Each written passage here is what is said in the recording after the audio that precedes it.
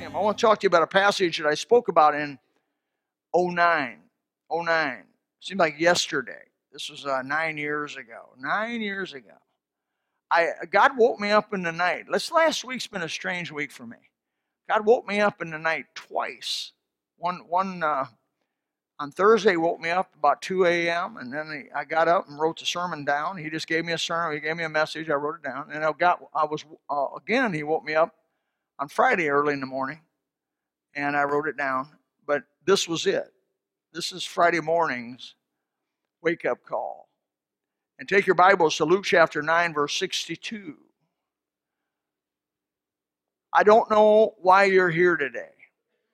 I don't know everybody here today.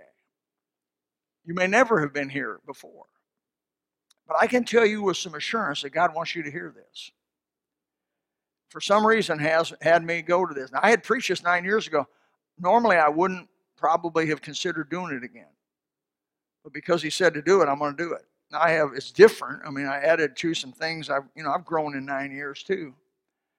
And so I want to talk to you about verse 62, Jesus' words. Jesus said unto him, no man, having put his hand to the plow and looking back, is fit for the kingdom of God. I want to add to that a verse in Revelation chapter 3, verse 4. There are a few names, even in Sardis, which have not defiled their garments, and they shall walk with me in white, for they are worthy. There is such a thing as walking worthy of the call that God has placed in us when we trust Christ. Now, if you can walk worthy, it makes sense that you can walk unworthy. Does that make sense to you? You can't just have it one way. If we're commanded and implored and begged to walk worthy of the call, the high call found in Christ Jesus, after what he did for us, it makes sense to me that God would want us to walk worthy of that. But it also makes sense because we have free will even after salvation, that you could choose to walk unworthy of that. I do believe that in verse 62 of Luke chapter 9, that is a warning that you and I need to look at.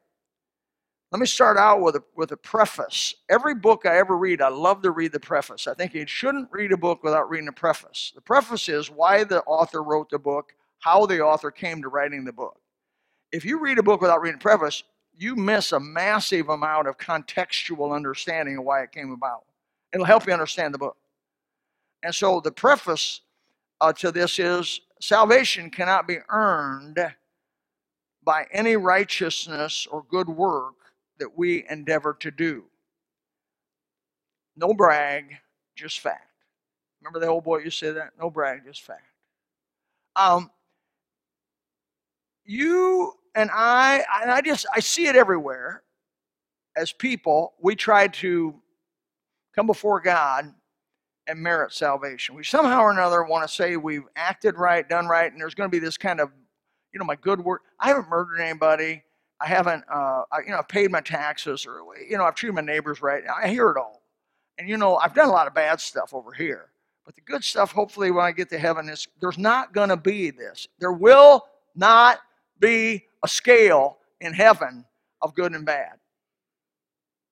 Because the Bible clearly, as you can make something clear in Romans 3 and so many other places in Scriptures, says there is not one good thing in you that would merit salvation. No, not one. Now, how in the world are you going to argue against that? You say, but Bill, quit it. God says when it comes to earning your salvation, you get a right to go to heaven. The only way you're going to enter heaven is if you be perfect. Jesus said it in Matthew 5:48. Be thou perfect, even as your Father in heaven is perfect. Well, how many of that's over with? So you can't earn it. Romans 4:5 says, but him that worketh not, but believeth on him that justifieth the ungodly, his faith is counted for righteousness. It's your faith. It's your faith. He made it clear. In Hebrews chapter 9, verse 12, he says this way, neither by the blood of bulls, or by the blood of goats and calves, But by his own blood, he entered once into the holy place, having obtained eternal redemption for us. Jesus Christ lived, was crucified, shed his blood, and was resurrected. God sealing him that of all the people out there that said they were the Messiah, Jesus is the only one because he got resurrected. The resurrection is God's seal upon Jesus Christ.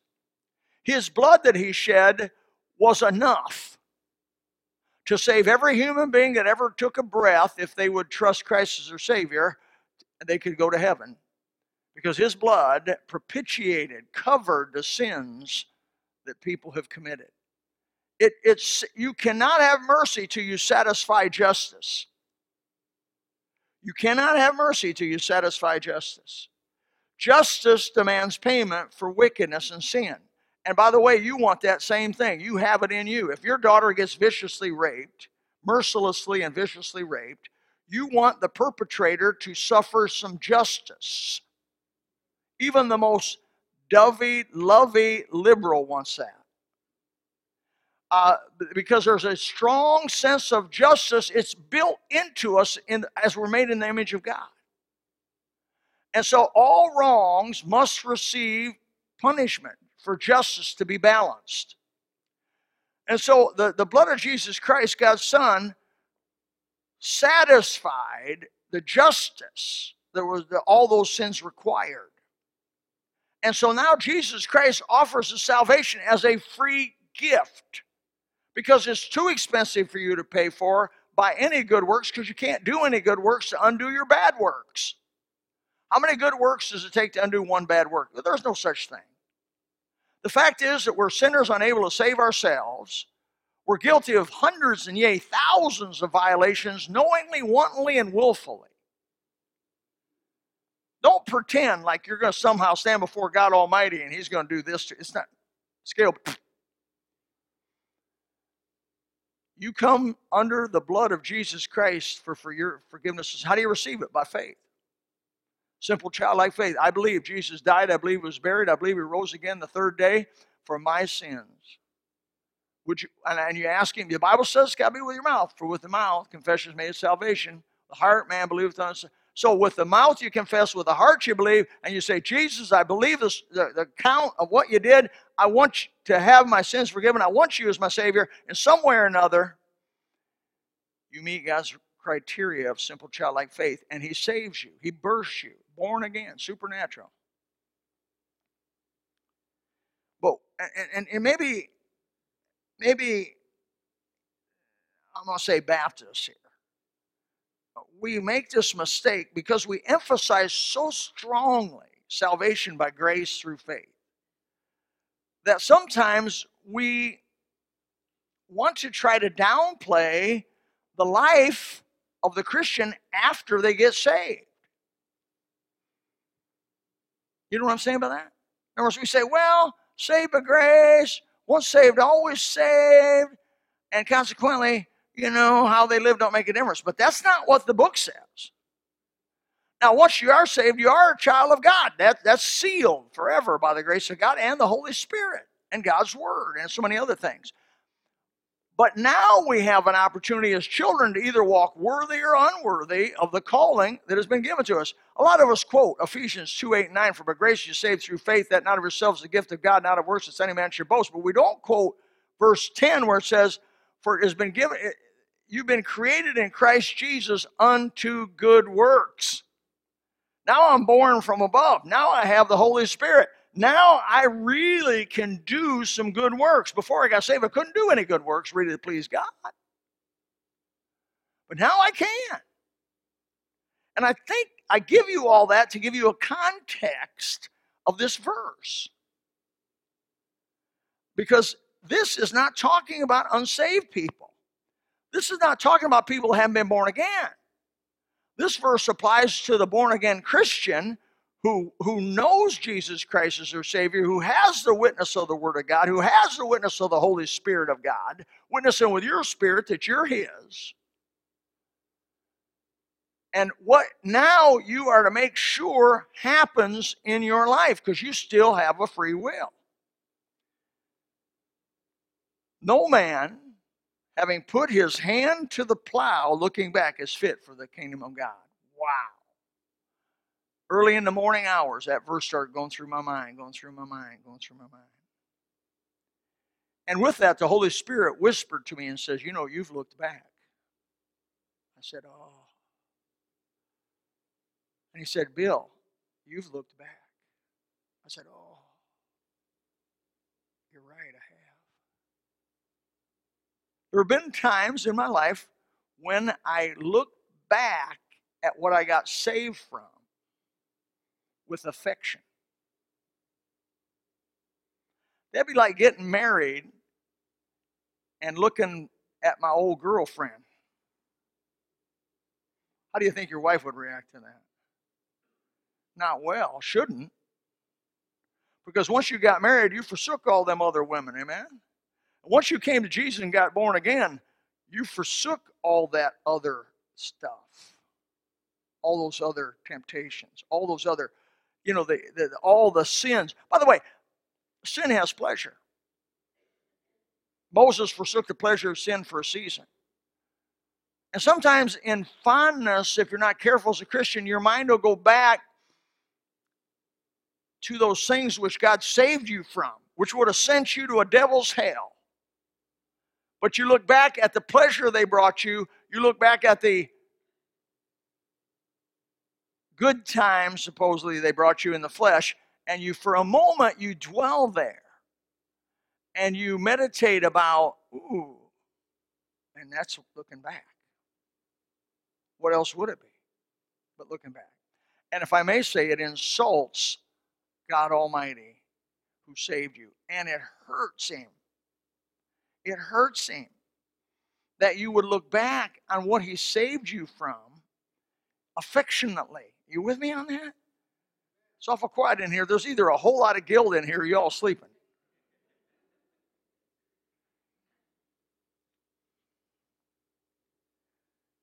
This looking back, according to Jamieson Fawcett Brown commentary I looked up, says it's not an actual return to the world.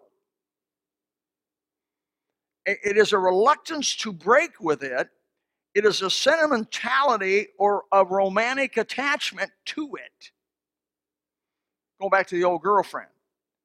I got married. I met Kathy when I was 16. She was 16. I think I was 17.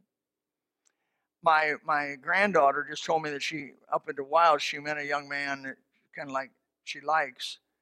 And after they all left, my wife said, "You realize that was me?" I go, "Wow." She said, "You met me when I was 16." I said, "Bryn's only 16." She said, "It can happen."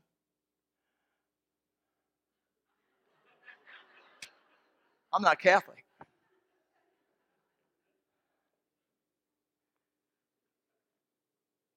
It is a romantic attachment to those things. But listen, your hands are still on the plow. Your hands are still on the plow. It didn't say you took your hands off the plow. It says you look back. You have your hands on the plow. Your intention as a Christian is not to leave the plow that God's given you. Your efforts are still to be with the plow. Your hands are not off of it. But you look back, that is your heart. Your heart leaves the plow and goes back over here to the for a few moments. Hopefully, only a few moments. You remember a woman, a no-name woman, the Bible identifies as Lot's wife? Remember her? Interesting, we don't know her name. And Jesus, of all the people he could have talked about, he said, remember. He could have said her name, but he didn't. She didn't get the honor of having her name mentioned. Remember Lot's wife. Get out of Sodom. That Sodom's a wicked place, a place of wickedness, a place eventually going to, because of their wickedness, God had to come and literally destroy them as a group of people. He didn't do that very many times, but the Bible says he did as an example of those who would live ungodly afterwards. And he said, if you live like this is what's going to come to you ultimately. And the angels eventually got to grab Lot and his two daughters and his wife and literally drag them out of the city there. And he takes them out and he gets them outside the city and he says, go, but whatever you do, don't look back. I suppose they heard the fire and brimstone, it's like meteor coming down upon the city and the impact on the earth and and it would have been loud. It would have been like 4th of July, you know. I mean, a boom, boom, boom, boom. The impact of those rocks filled with fire and brimstone hitting that area and destroying that area. And maybe they could even feel the vibration and they're walking away. And you know we're curious. I've often thought I'd have wanted to look back just to see what was happening. But God said, don't look back. But I think when Lot's wife looked back, it wasn't just looking back out of curiosity. It was looking back at what Jesus is warning us right here. It was looking back with affection. Oh, there's some nice shoe shops back there. Oh, there's a Hobby Lobby back there. Oh, there's a Ooh La La's back there.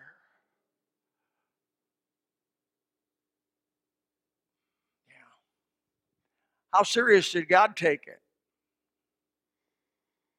Pillar of salt. She lost her life. Why? Think about it. It hurt God's feelings. You say, God have feelings? He's got feelings. We're made in his image. He gets angry. He gets sad. He gets grieved. The Bible tests all of that. And when she looked back, he just had saved her. What an insult to a holy God, that you'd prefer what was going on in Sodom. What you would prefer what was going on in Hollywood over what God had for you.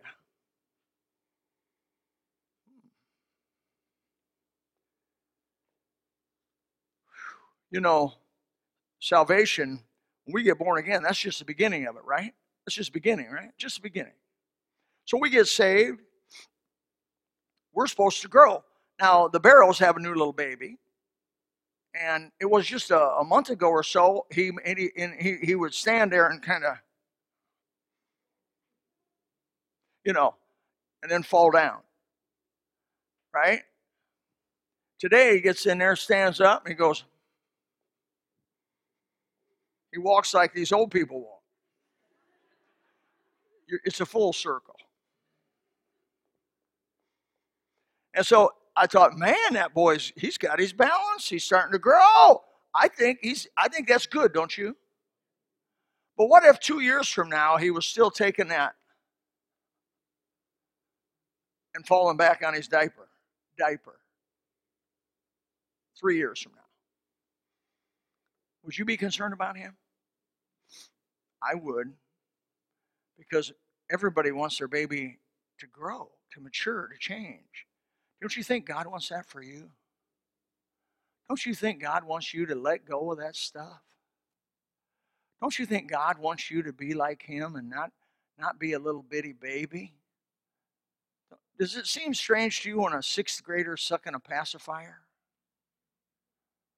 Doesn't that kind of turn you off a little bit when you see a 6th grader with a pacifier? I've seen it. Not here at the gospel, but God wants you to grow. It's God's intention that you grow enough to eventually he can give you a plow. He can give you a plow. What is a plow? It is an implement in which you can produce something. Now, no farmer grows anything. A farmer only prepares the soil and puts the seed in it, and then God grows it. God's not expecting you to do the miracle. He's expecting you to get your hands on a plow. Now, God has a plow. It's no doubt in my mind, God has a plow for every born-again Christian that ever has been saved, no matter what their gifts are, no matter how big their gifts are, how few their gifts are, how many their gifts are. God has a plow. God gave me a plow. 10 years old, he gave me my plow. I didn't want it. I was scared by it. But here I am.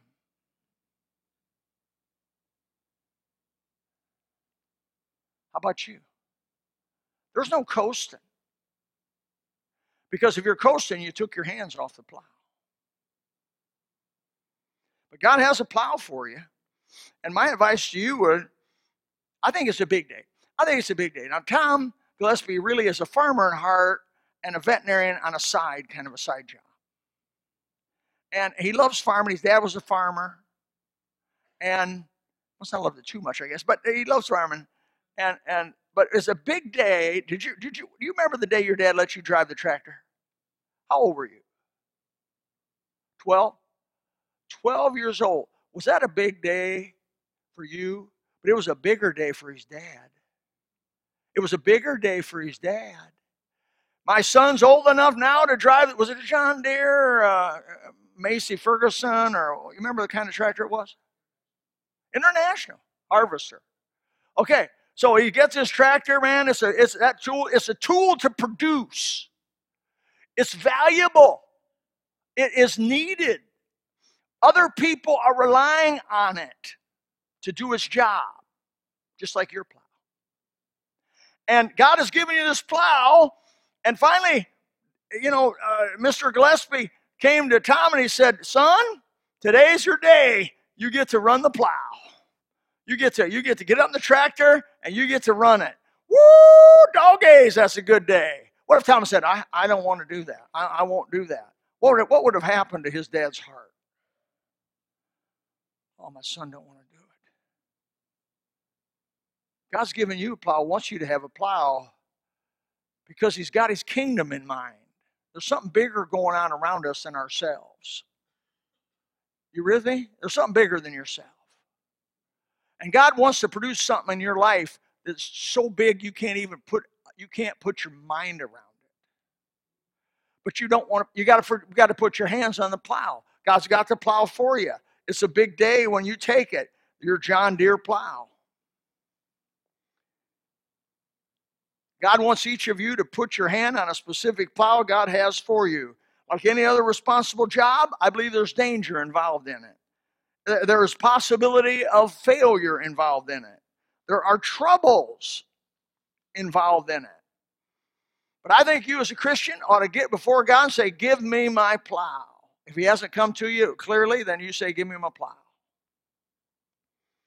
No Christian can be happy in Jesus without his plow. The desire for productivity is as deep as the desire for survival. And God wants you to be part of the kingdom, his kingdom of God, and produce something of eternal value. He wants to produce it through you, but can't do it without you. And you're part of the process. He's got a plow for you. And would you put your hands on it? Would you say, "I want it. I'm going to take God's plow"? I do not mean this to hurt your feelings. I'm not thinking of anybody. Really, trust me before God. I'm not thinking of nobody specifically. But some people need to get off the bottle. They need to get off the bottle and grow up. And I use the bottle advisedly. It causes, when God gives you your plow and you put your hands on it, it gives you spice in life. It causes you to jump out of bed in the morning rather than to want to be a couch potato. It motivates you. It focuses you. It puts a spring in your step. Gives you reason to live, reason to move. Why people get depressed is because they lose their motivation and their purpose. Brother, when you got a purpose and you know God's using you and you know something eternal's coming out of you, you don't have time to get depressed. If you get depressed physically, you push yourself out of it because you say, "I don't have time to be depressed. I am depressed, but I don't have time to be depressed. I got a plow to do." The fields are white unto harvest. Isn't that what he said? The second thing is don't look back. First thing is put your hands on the plow. The second thing is don't look back. Now let me say just a second here. 1001, it's over. This word is in its continual tense. It's a tense of a continuation. It is a looking back. It is a gazing back. Put your hands on the plow and don't gaze back. Don't look back. Don't keep looking back. You may look back and repent of it and put your focus on where it ought to go. I personally think probably everyone commits the sin of looking back from time to time, and in an affectionate way. And so when you do that, you repent and go on. But we're definitely not to have our life spent gazing back. Listen to me. If the Beatles are your problem, when I got saved, I had the Beatles, Jimi Hendrix, Led Zeppelin, Rolling Stones. I had a Gibson guitar that sold on the road show for over $25,000. My wife asked me the golden question: why didn't you keep that? I bought it for $300. It sold on the road show for $25,000. Not my exact guitar, but the same model and everything. I said, because I had to burn my plow, the world's plow. I had to burn the bridges. I had to burn those things which would want me to gaze back. I got rid of the Beatle albums. Some of them Beatle albums I had sold for thousands and thousands of dollars. We got rid of them. We destroyed them. All those tapes and 8 tracks, you young people right now, the millennials have no idea what I'm talking about. The 8 tracks and the cassettes, they don't even know cassettes hardly. CDs are like, what's CD? You have to get rid of all that stuff, man. You got to burn your bridges. You got to burn it or it'll come back on you and you'll find yourself gazing at it, thinking about it, meditating on it. And God says, I'm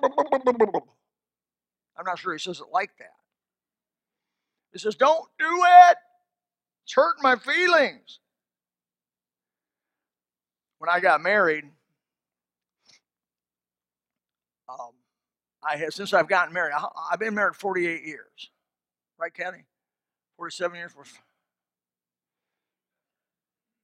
I can say before you and these people, I've never called or contacted Judy Granning.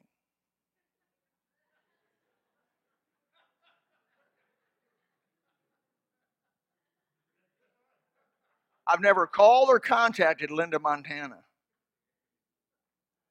I've never called or contacted Linda Robinson. I've never called or I still know their names.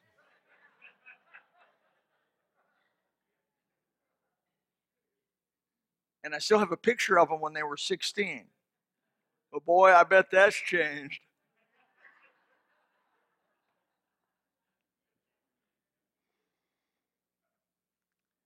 Brother, this is easy to gaze back. It's easy to gaze back on the old stuff. You got to quit it, man. You got to shore yourself up. Put your hands on your plow. Don't look back. By the way, Lot's wife did not go back. She just looked back. And then lastly, Jesus says a very demeaning comment. It was a very demeaning comment at the end of this verse. Though your hands still may be on your plow, your affection's back there, you are not fit for the kingdom of God. Whoa. You're not even fit. The word fit means worthy or appropriate. The only thing, my wife likes to go to old mansions. So we've been to the John Ringling Mansion up the road here. $15 million renovation. It's just like when John Ringling built it. New gold, new everything. $15 million. We got so much money in the United States, we take these old houses and throw $15 million in it to do gold leaf and everything so they'll look the same. When I looked at it, I said, we just got too much money. John Ringling's home's been restored. George Vanderbilt up in North Carolina, that old house has been restored. Henry Flagler Mansion in St. Augustine, been there. I've been to the Hearst Castle in California, right on the coast overlooking the Pacific Ocean. Mamma mia. All of those places are phenomenally extravagant. All of those places are extremely plush. They're all built and were built with the finest of craftsmen at the time they were built, the finest of materials available. All of those places I mentioned took so many years. In fact, Hearst never finished his house. 26 years in the building, never finished it. All demanded the best of the best, but guess what they are today? Museums. They are obsolete. They're unfit to live in. They're white elephants. The wiring shot, archaic. The plumbing shot, archaic. They're cold. They don't have no AC. Imagine no AC. They have no heat. They're stone, cold. Nobody wants to live in them. Eventually, the people that owned them gave them to the state and said, here, take it. $100 million place, property and beauty. Take it, because we can't even maintain this old white elephant. Aren't you glad that your mansion in heaven's not that way? Your mansion in heaven just gets better with time. Jesus said, let not your heart be troubled. You believe in God, believe also in me. In my Father's house are many mansions. If it were not so, I would have told you. I go to prepare a place for you, and if I go and prepare a place for you, I'll come and receive you unto myself, that where I am, there ye may be also. And if that's true, do you believe that to be true? If that's true, and it is true, then these people who built these mansions because they were putting their eggs in this basket lost it all. And even today, if they came back, they'd be disappointed in what they did. They say the house built out by Pulte is better than these mansions. Better bed, better air conditioning, better control, better this, better that, better all that. But God's stuff's worthy of your sacrifice. Isn't that what he's saying to us this morning? He says, look, put your hands on the plow that I give you. Don't look back.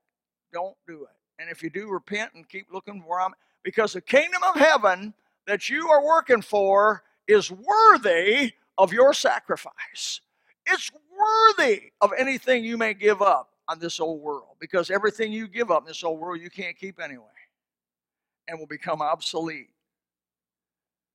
Jesus said it this way, and I quit. Lay not up for yourself treasures upon earth, where moth and rust doth corrupt, and where thieves break through and steal. Right now at my house, there may be a U-Haul van taking all the little things that I have gathered together away. Or there may be the fire department out there spraying the foundation. And all of my life's accumulation is gone. But by the grace of God, at 18 years old, I saw this. And I said, there's something I can do for God that'll never, ever be lost. How about you? You say, Brother Bill, I've wandered. Man, we got so many plows. We got the Sunday school plow. We got the bus ministry plow. We got the door-to-door plow. We've got the nursing home plow. We've got the vacation Bible school plow. We've got the, name something. We got 20 some odd different ministries, 20 plows, different kinds of things. You got your gospel tract plow. Use it. Use it. Man, don't have Jesus say when he sees you, you weren't fit. You weren't fit. Father, help us. I pray in the name above every name to see this. These young people in this room, they can start early. Grab the plow God's given them and go. And not look back. Father, help us In Jesus' name, amen. If you would like to know more about the Lord Jesus Christ, you may contact us at the church website, gospelbaptistchurch.com, or you can go to Facebook and type in Gospel Baptist Church, Bonita Springs, Florida. Also, you could call the church office at 239-947-1285. Thank you, and God bless.